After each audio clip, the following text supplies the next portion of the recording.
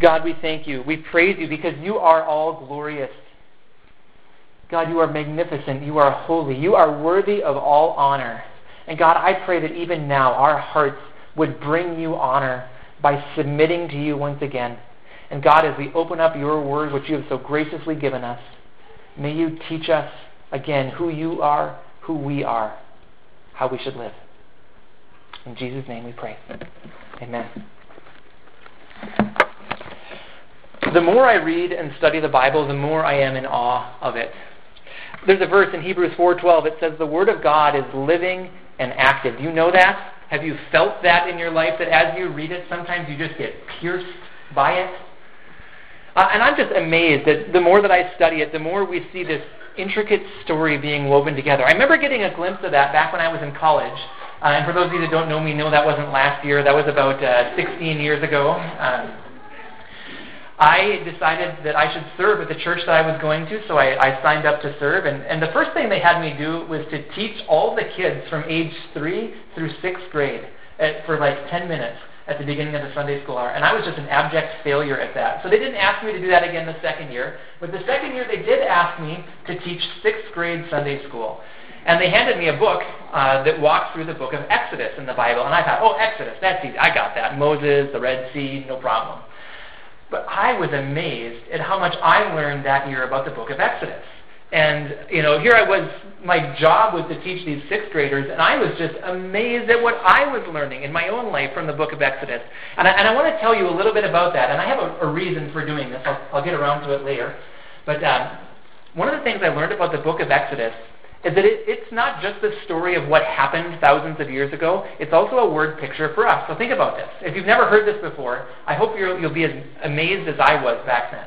The people in Exodus, the Israelites, were born in slavery in Egypt. Generations of them were born in slavery. They could not rescue themselves. So they cried out to God, and God raised up a prophet named Moses who led them out of Egypt, and through mighty miracles of God, like the 10 plagues and the Red Sea and all of that, the Israelites were led out, and they were led towards the Promised Land. They had to spend about 40 years in a timeout in the desert before they got there because of their sin, but eventually, then they got into the Promised Land. Now that's a word picture for us because we were born in slavery. Not in Egypt, but we were born in slavery to sin, every single one of us. We could not rescue ourselves. So God sent a prophet named Jesus to rescue us. And through mighty miracles, his death and his resurrection, all who put their faith in Jesus Christ can be saved, and we are brought into a promised inheritance, the promised land of heaven. You see how that all works together? I was just amazed when I saw that. Now, the more I read the Bible, the more I see things like that all the time. And I think that we're going to see a little bit of that today in our sermon as we're looking at the book of Haggai. We've been studying the book of Haggai for the last few weeks here, and we've only got one Sunday left after today, so I really encourage you all to dive into your own personal study of the book of Haggai this week. But what we see in Haggai is the people were asked by God to rebuild a temple. But it's not just a temple. It's not just about a physical building. I think that there's, just like in that Exodus story I told you, I think there's something wonderful for us in this, a word picture for our lives. You see, the temple was never just about a physical building in the Old Testament. It was about God's desire to be with his people. So we're going to continue our walk through the book of Haggai today. We're going to look at chapter 2, verses 1 through 9, and I'm going to break that into 3 parts here. I'm sorry, I should be getting my slides up here. We're going to break it into 3 parts, and then after that, we're going to ask, what does this mean for us? Okay, so first I want to read Haggai chapter 2, and we're going to look at verses 1 through 3. On the 21st day of the 7th month, the word of the Lord came through the prophet Haggai. Speak to Zerubbabel, son of Shealtiel, governor of Judah, to Joshua, son of Jehozadak, the high priest, and to the remnant of the people. Ask them, who of you is left who saw this house in its former glory? How does it look to you now? Does it not seem to you like nothing? So the first thing we're going to look at today is simply a recap from verses 1 through 3. Now again, in Israel's history, just some things you need to know, the temple was really important. It was the place where God chose to meet with his people. Now God lives in heaven, but he also chose to have his presence dwell in the temple so that he could meet with his people there. And if the people would follow God rightly and obey his rules, they could indeed meet with him at the temple. So their spiritual life was centered around this idea of them meeting with God at a physical place, the temple. Now, in the years before Haggai spoke to the people, the temple had been neglected. It had been in ruins because, remember, if we back up the story even a little bit further, God sent an enemy nation to invade the people because the people were so sinful that God sent this nation to punish them, to carry them off into exile. And as that happened, the enemy nation destroyed the temple. God wanted them to rebuild. And indeed, they did start to rebuild. When God brought them back to Israel, they started to rebuild, but then they stopped. They chose to stop rebuilding the temple because of pressure from their enemy. There were enemies around them that didn't want them to continue to rebuild the temple, so the people stopped rebuilding. And because the people stopped, God stopped blessing them. We read that in chapter 1. Remember how they worked and they worked and they worked, but they never had enough? And why did it happen like that? Well, God himself said that he blew away what they brought home. His blessing was not on them because they were not doing what he had asked them to do in rebuilding the temple. So in Haggai, the message is that God wanted the people again to rebuild the temple. And in a wonderful passage that we looked at last Sunday at the end of chapter 1, the people did indeed get to work on the temple. Now in chapter 2, as they're working on the temple, God asks them to compare with what it looked like before. And in verse 3, he said, "Does it not seem to you like nothing?" So he was asking them, think about what it was like before. And there were probably some people around who had lived through all of that. They were in Israel, they were brought into exile, and then they came back. So they would have remembered, they would have had a picture in their mind of what the temple used to look like. And God was asking them, compare it now, this heap of ruins that you see. What does it seem like to you now? Does it not seem like nothing? In Ezra 3:12, the same scene, it says that the people wept when they saw the temple being rebuilt. Now, it's possible that they were weeping with tears of joy, but it's also possible that they wept as they compared this pile of rubble to what they had used to know. Now, do you ever do that when you think about what you used to have? Or maybe it's when you look in the mirror or you look at a picture of what you looked like when you were younger. Do any of you ever weep when you see, oh, I used to look like that? For some reason, I still look like I'm 22, but for me, maybe it's more when I think about like the Twins. Do you ever remember how the Twins used to win World Series and like division title year after year after year? It wasn't even that long ago, and now they're bottom feeders. And anybody cried over the Twins recently? We have hope this year, though, right? Maybe. But anyways, as the people were looking at the temple, they realized that it did not look like it used to look. So again, just a final recap here. God wanted to meet with his people at the temple, but the people neglected it for a while, but now again they were starting to rebuild the temple. So let's move on to verses 4 and 5. "But now be strong, O Zerubbabel, declares the Lord. Be strong, O Joshua, son of Jehozadak, the high priest. Be strong, all you people of the land, declares the Lord, and work, for I am with you, declares the Lord Almighty. This is what I covenanted with you when you came out of Egypt, and my spirit remains among you. Do not fear." So our second point today is command and blessing. Command and blessing. The commands in these verses were for the people to be strong and to work. So it was God's idea. God is the one who is telling them to get to work. He was the one telling them to be strong. And as such, he wanted the people to work wholeheartedly at it. When God asks us to do something, we should do it wholeheartedly. It reminds me of Colossians 3:23, which says, "Whatever you do, work at it with all your heart, as working for the Lord and not for men." So when God asked the people to rebuild the temple, he wanted them to work at it for him. Now, we've already seen this concept of work. Last Sunday, like I said in 1:14, we saw that the people got to work on the temple. And now in chapter 2, which by the way is about a month later, Haggai tells us the dates of when these visions from the Lord came to him, and this one is about a month after they started rebuilding the temple. God reiterated that he wanted them to continue to be strong and work at the temple. And lest you think that God was just telling them to do something in their own strength, what he said to them right after he said to work was, "I am with you." This is the second time now in the book of Haggai we've seen that. We saw it again last Sunday at the end of chapter 1, and we see it again now. God's promise of his blessing of being with the people. So the command was followed by the promise of the blessing. God didn't just ask the people to build, he strengthened them to build as well.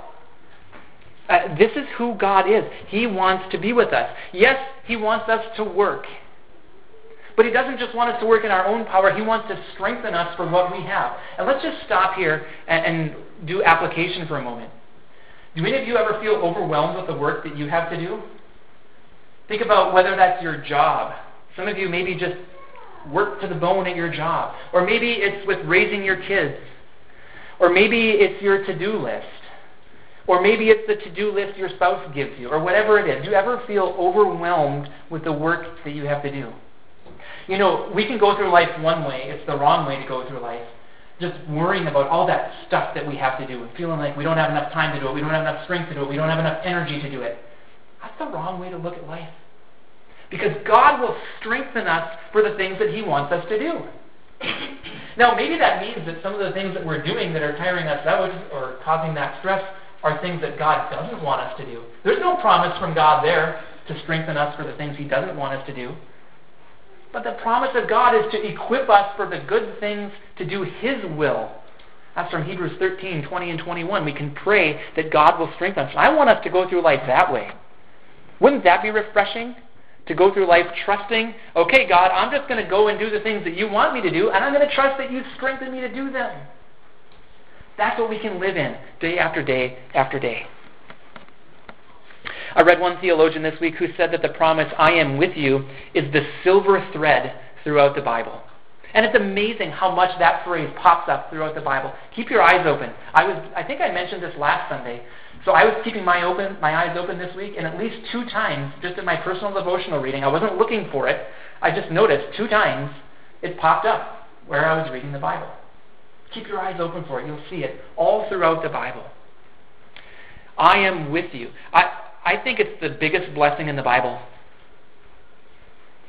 Whether we think about it as the blessing of God being with us now, we can have a relationship with him right now through Jesus Christ in the power of the Holy Spirit, or whether we think about eternity where we get to live in God's presence. I think the biggest blessing in the Bible is that God wants to be with us. He wants to bring us to himself and change us in the process. So in Haggai, even before the temple was finished, God promised to be with his people. So the people got to work. God commanded them. They did it. He strengthened them to do it. And our work combined with God's presence is a powerful thing. In fact, I would say that one of the ways that we see God working powerfully among us is when we join with him in the work that he wants us to do. So whose work is it? Is it God's work or is it our work? Well, I would say that it's God's power in us as we do what he tells us to do. See, God told him that he was with them. He covenanted them when they came out of Egypt, and he was still with them. His Spirit was still among them. This is who God is. God promises to be with his people and to continue to strengthen us. That's true for us now. But let's take note of one important way in which this was true in the book of Haggai. It had to do with the temple. When the people neglected the temple, God's blessing wasn't with them, but when they rebuilt, his presence was with them. And that leads me to my big idea, for at least the first part of my big idea for today. God's plan is to fill his temple with his presence. Okay? There's going to be a little part that I'm going to add on to that later, but God's plan is to fill his temple with his presence. Let's move on then to verses 6 through 9. This is what the Lord Almighty says. In a little while I will once more shake the heavens and the earth, the sea and the dry land. I will shake all nations, and the desired of all nations will come, and I will fill this house with glory, says the Lord Almighty. The silver is mine, and the gold is mine, declares the Lord Almighty. The glory of this present house will be greater than the glory of the former house, says the Lord Almighty. And in this place I will grant peace, declares the Lord Almighty. Do you get the idea that God's talking there? How often? Says the Lord, declares the Lord. He's speaking to his people. Our third point today has to do with the word glory. Now, if you want to play everybody's favorite game called Stump a Theologian, or stump your friend sitting next to you, ask them to define the word glory. In fact, some of you may want to do, instead of talking about the weather after church day, which wonderful weather, okay, yep, we all agree, beautiful weather, okay, we've got that settled. Ask somebody to define the word glory. Or try to stump a theologian or a pastor. It's a really difficult word. I have struggled to try to understand this word for years. I think I've got some glimpses of what the word means, and I just want to walk you through a little bit of what I have come to. So here's my definition for glory. Glory is the radiance that shines forth from God because of the fact that He is perfect. So if you were to catch a glimpse of God before you died, you would see glory just radiating from Him. That's what it would look like to see God, just this immense glory that you wouldn't be able to describe because you'd probably die in the very next moment. But in this part of our passage today, God told His people that He would fill this house with glory. Speaking about the temple being rebuilt, God would fill it with glory. Now, as you read through the rest of this passage, what that meant is that silver and gold would be brought into it. So there's kind of a lower definition of glory then. I've given you kind of the high definition of glory, but there's also a lower definition of glory that means beautiful or something valuable, like silver and gold. And we might use the word glory to say, wasn't that a glorious sunset that we saw? And that's the right way to use the word. Or wasn't that a glorious taco that I just ate? Anybody have a glorious taco this week? Well, in verses 6 and 7, God said He was going to shake the heavens and the earth so that the desirable things of nations would come in and people could rebuild the temple. Now, that verse is quoted in Hebrews 12, and we'll talk more about that in just a little bit. But the result was that the temple would become glorious. And it was pretty amazing how this was fulfilled. Remember those enemies who stopped the people from rebuilding the temple? The neighboring nations did not want the Israelites to rebuild their temple. So they compelled them by force to stop. Those same enemies were then commanded by their king Darius to pay for the rebuilding of the temple. So how did God's people get the money for rebuilding the temple? Their enemies brought in gold and silver. And as a result, the people were able to rebuild the temple, and it was called glorious because of the way that it looked. And God can do that.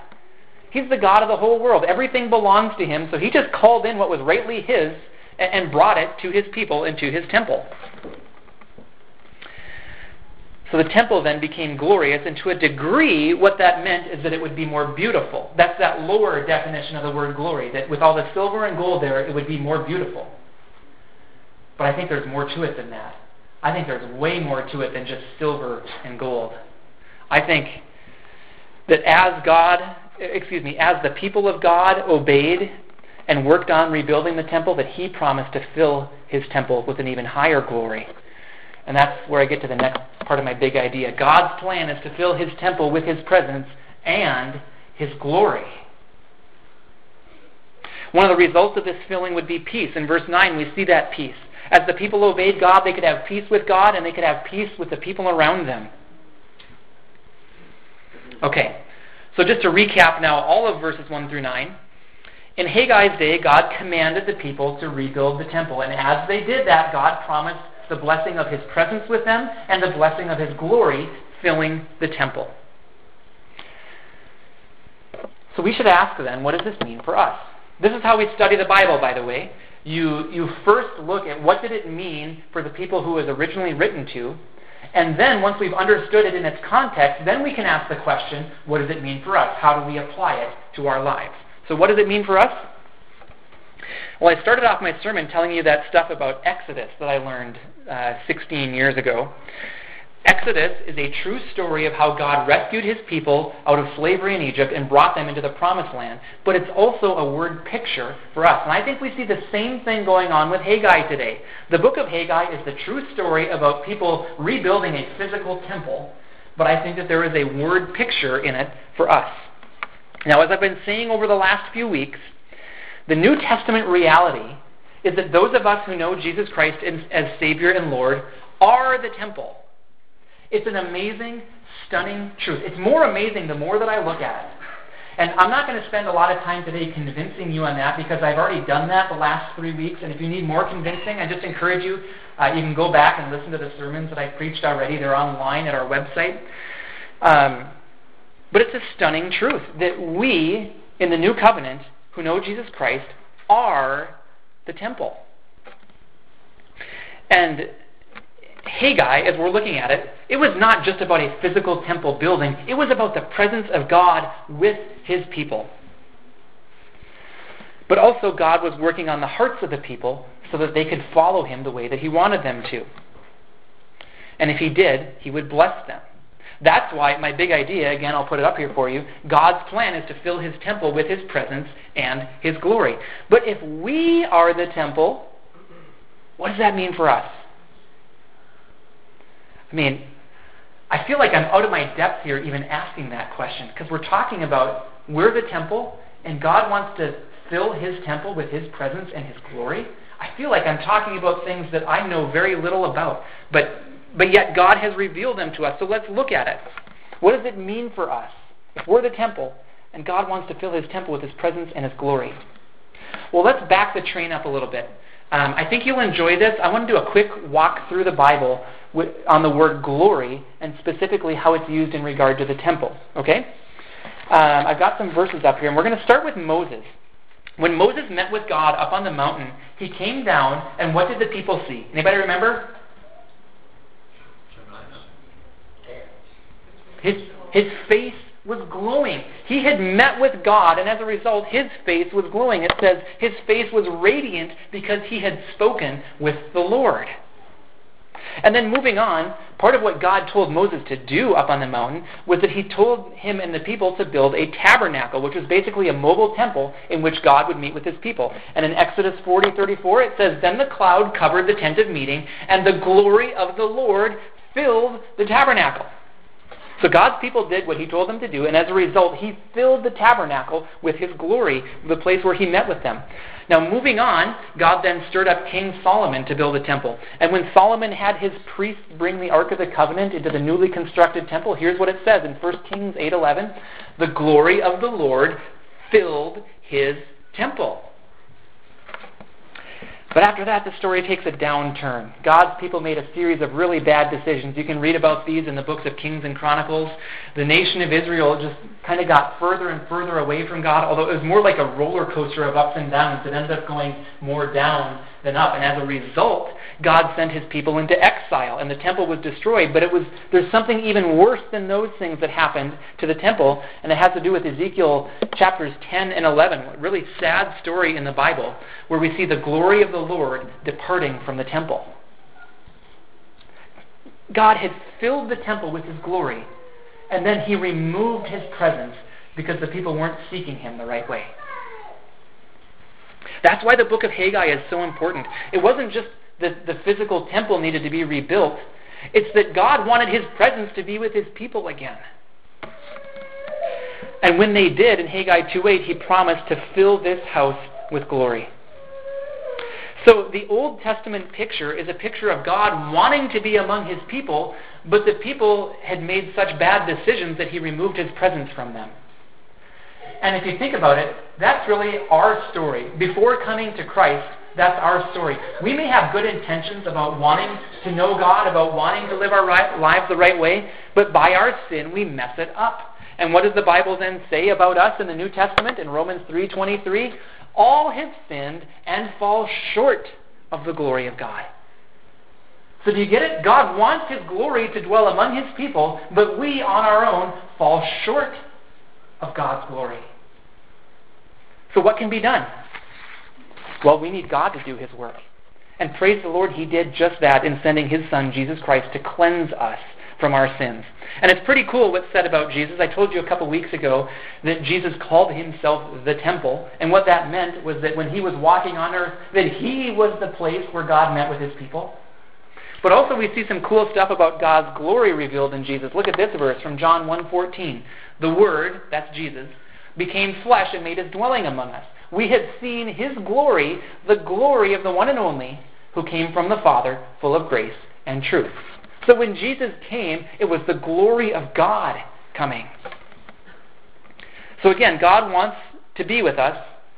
Our sin gets in the way, so he sent his Son, full of glory, to bring us to himself. That's what the Bible calls the gospel message, the message of God sending His Son to rescue us from our sin. And do you know what how the Bible sometimes describes the gospel message? The gospel of the glory of Christ. 2 Corinthians 4:4. And just 2 verses later, it says, "For God, who said, 'Let light shine out of darkness.'" And let's just stop right there. I know I put the rest of the verse on the screen, but can you imagine darkness? Just nothing but darkness. And then God says, "Let light shine out of darkness." Can you imagine what that looked like? I mean, you couldn't even probably shield your eyes from it. Just this burst of God's glory. So the God who said, "Let light shine out of darkness," made His light shine in our hearts to give us the light of the knowledge of the glory of God in the face of Christ. Same God who created the universe wants to speak to our hearts to reveal the glory of God in the face of Christ. So again, God's plan is to make us the temple and to fill us with His glory. Now think about that in regard to Haggai. God moved so that the enemy nations brought silver and gold to the temple building. But do you really think it was silver and gold that God was ultimately after? Do you really think that that was God's end game, to just have a building on earth, one building on one place in earth that had some gold and silver on it and looked kind of nice? Was that His end game? Not a chance. Like I said, that verse is quoted in Hebrews 12, and in Hebrews 12, 26 and forward, the point is that God is giving us a kingdom that cannot be shaken. So He's shaking the earth so that the valuable things of all nations could come into the temple, and God is going to give us a kingdom. What are the valuable things that are going to come into the temple? It's people. So just like God stirred in the surrounding enemy nations in Haggai's day to bring gold and silver in, now God is stirring in the hearts of men, women, and children all over the world to come to Himself, to come to Jesus, to be part of the temple.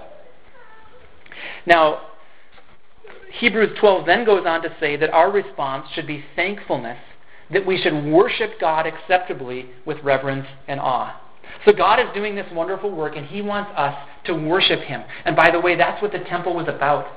The temple was about not only God's presence being with the people, but the response of the people was to worship Him. Their whole lives were to be centered, spiritually speaking, around the temple so that they could worship Him. The New Testament reality is that we are the temple, and our lives should be taken up with worship, honoring God with what we say and do and think. God is glorious. He deserves glory. He wants us to bring glory to Him. And as we do that, we can actually be with Him in His presence. And it even goes further than this. God wants to glorify us too. In Romans 8:30, we would learn that that's the end of God's plan for us, is that we would be glorified. That He could make us like Christ so that we could live with Him forever in the perfect place, and we ourselves will be made perfect. So the temple stands as a symbol of God's desire to be with His people. That's why He's stirring the hearts of all people to come to Him. Like I mentioned from Exodus 19 a few weeks ago, it's because God views people, His people, as His treasured possession. It's not the gold and silver at the physical temple building, but people, you and me and the people of this world, coming to Him and living rightly with Him. So it's interesting then. In Haggai 2, what we saw was an initial fulfillment.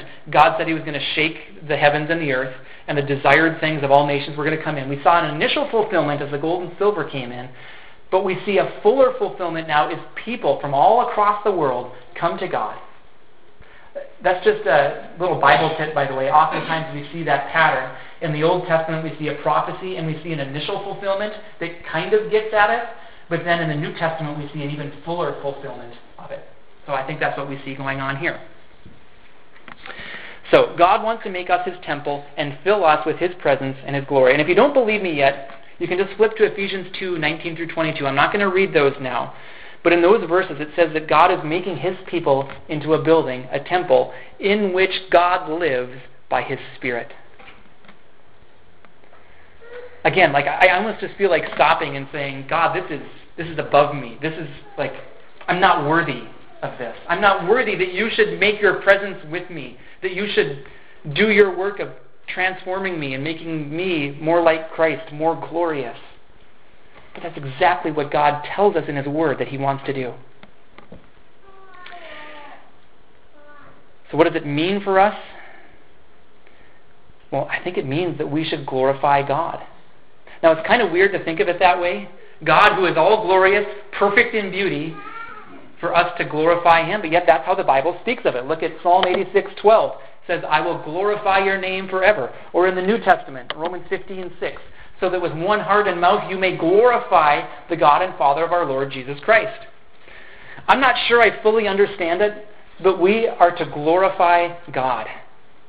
And I kind of understand it, so let me kind of explain it to you. God is glorious. He wants us to be with him in his presence. And as we spend time in his presence, we behold his glory. So look at 2 Corinthians 3:18. We, who with unveiled faces all reflect the Lord's glory. That word reflect can also mean contemplate. So the idea is we get into God's presence and we just gaze on his beauty. And as we do that, it goes on to say in the verse, we are being transformed into his likeness with ever-increasing glory, which comes from the Lord, who is the Spirit. So do you get that? We enter into God's presence, we gaze at his glory, we worship him in his presence, and he changes us and into his likeness with ever-increasing glory.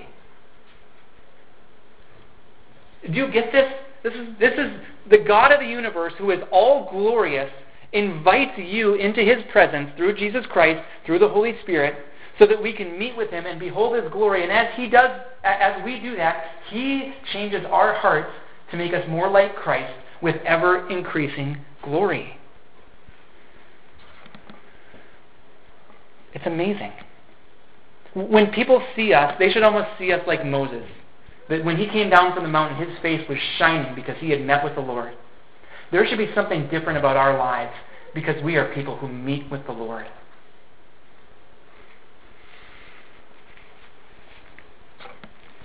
Again, it's just almost too much to think of. So I want to switch gears here now because I feel like I'm just entering into these lofty places that I can't even grab onto anything. Let's get practical here. How do we do this? How do we meet with God like that? Well, first, remember that God wants to meet with us. So that our response of wanting to meet with God comes because he calls us. He is the one who initiates this relationship.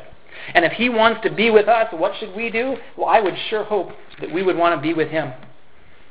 So let's be people who seek God. And there are lots of ways that we can seek God. We can read our Bibles.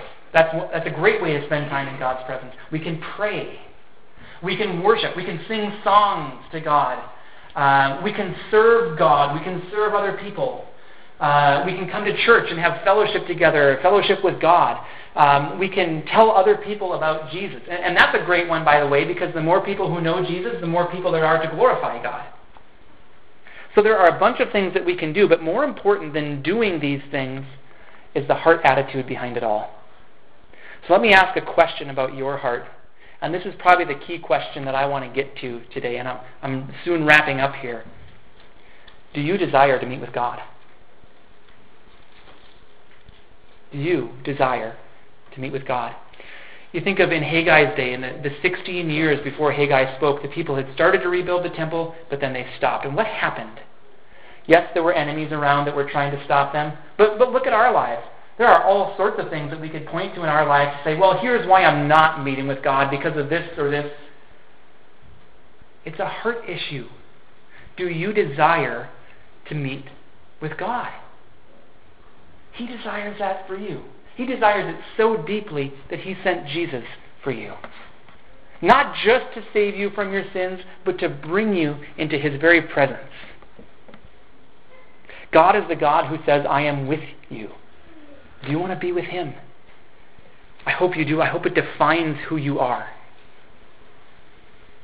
Our desire should be to live our entire lives such that everything we do and say, we do it for God and with God. Now, if that's not you quite yet, that's okay. God is patient. We're all in process. I'm not saying that I've figured this all out. I'm not saying that I'm perfect at it.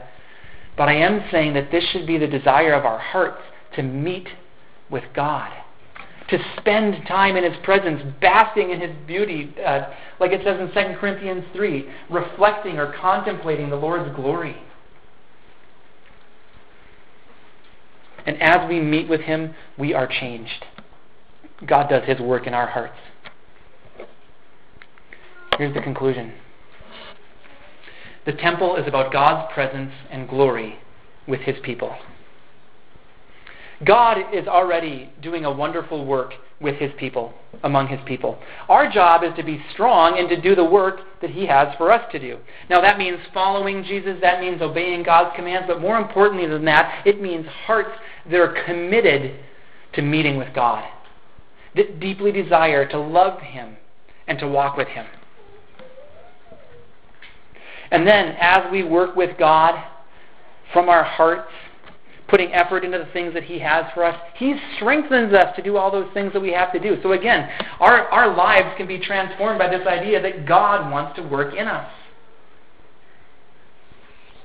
So if you want God to move powerfully in your life, I highly suggest that you glorify Him by seeking Him, by spending time in His presence. And the results will be awesome. He will be with us. He will transform us. He will even glorify us. And we can see Him do His kingdom work through us. And as a result, God is glorified. Would you pray with me? God, we thank You that it is Your desire to be with us. That shaking that You are doing of the heavens, of the earth, that You're doing it because You want us to come to You. We thank You that through Jesus we can come to You. And if there are any here who just aren't sure yet if they know Jesus, we pray that they would give their hearts to Jesus right now. God, we thank You that You love us, that You invite us into Your presence. I pray that we would be people whose heart's desire is to meet with You, to walk with You, to honor You, to obey You. And as we do those things, God, that we would be strong and do the work that You have called us to do, but that we wouldn't do that work in our own power, that we would do it with the power that You provide. May You equip us with everything good for doing Your will. And may that be for Your glory. And God, we just, again, come before You and we acknowledge that You are glorious. You are perfect. You are beautiful. You are worthy of all honor and praise. So we, God, with our hearts now want to bring You honor and glory. And we thank You, God, that as we join with You in what You're doing, that we trust that You will continue to build Your kingdom. The church is Your idea. You are building it. And God, we just want to give ourselves to You, to meet with You, to serve You, to become more like Christ. Thank You, God, for Your work. In Jesus' name we pray. Amen.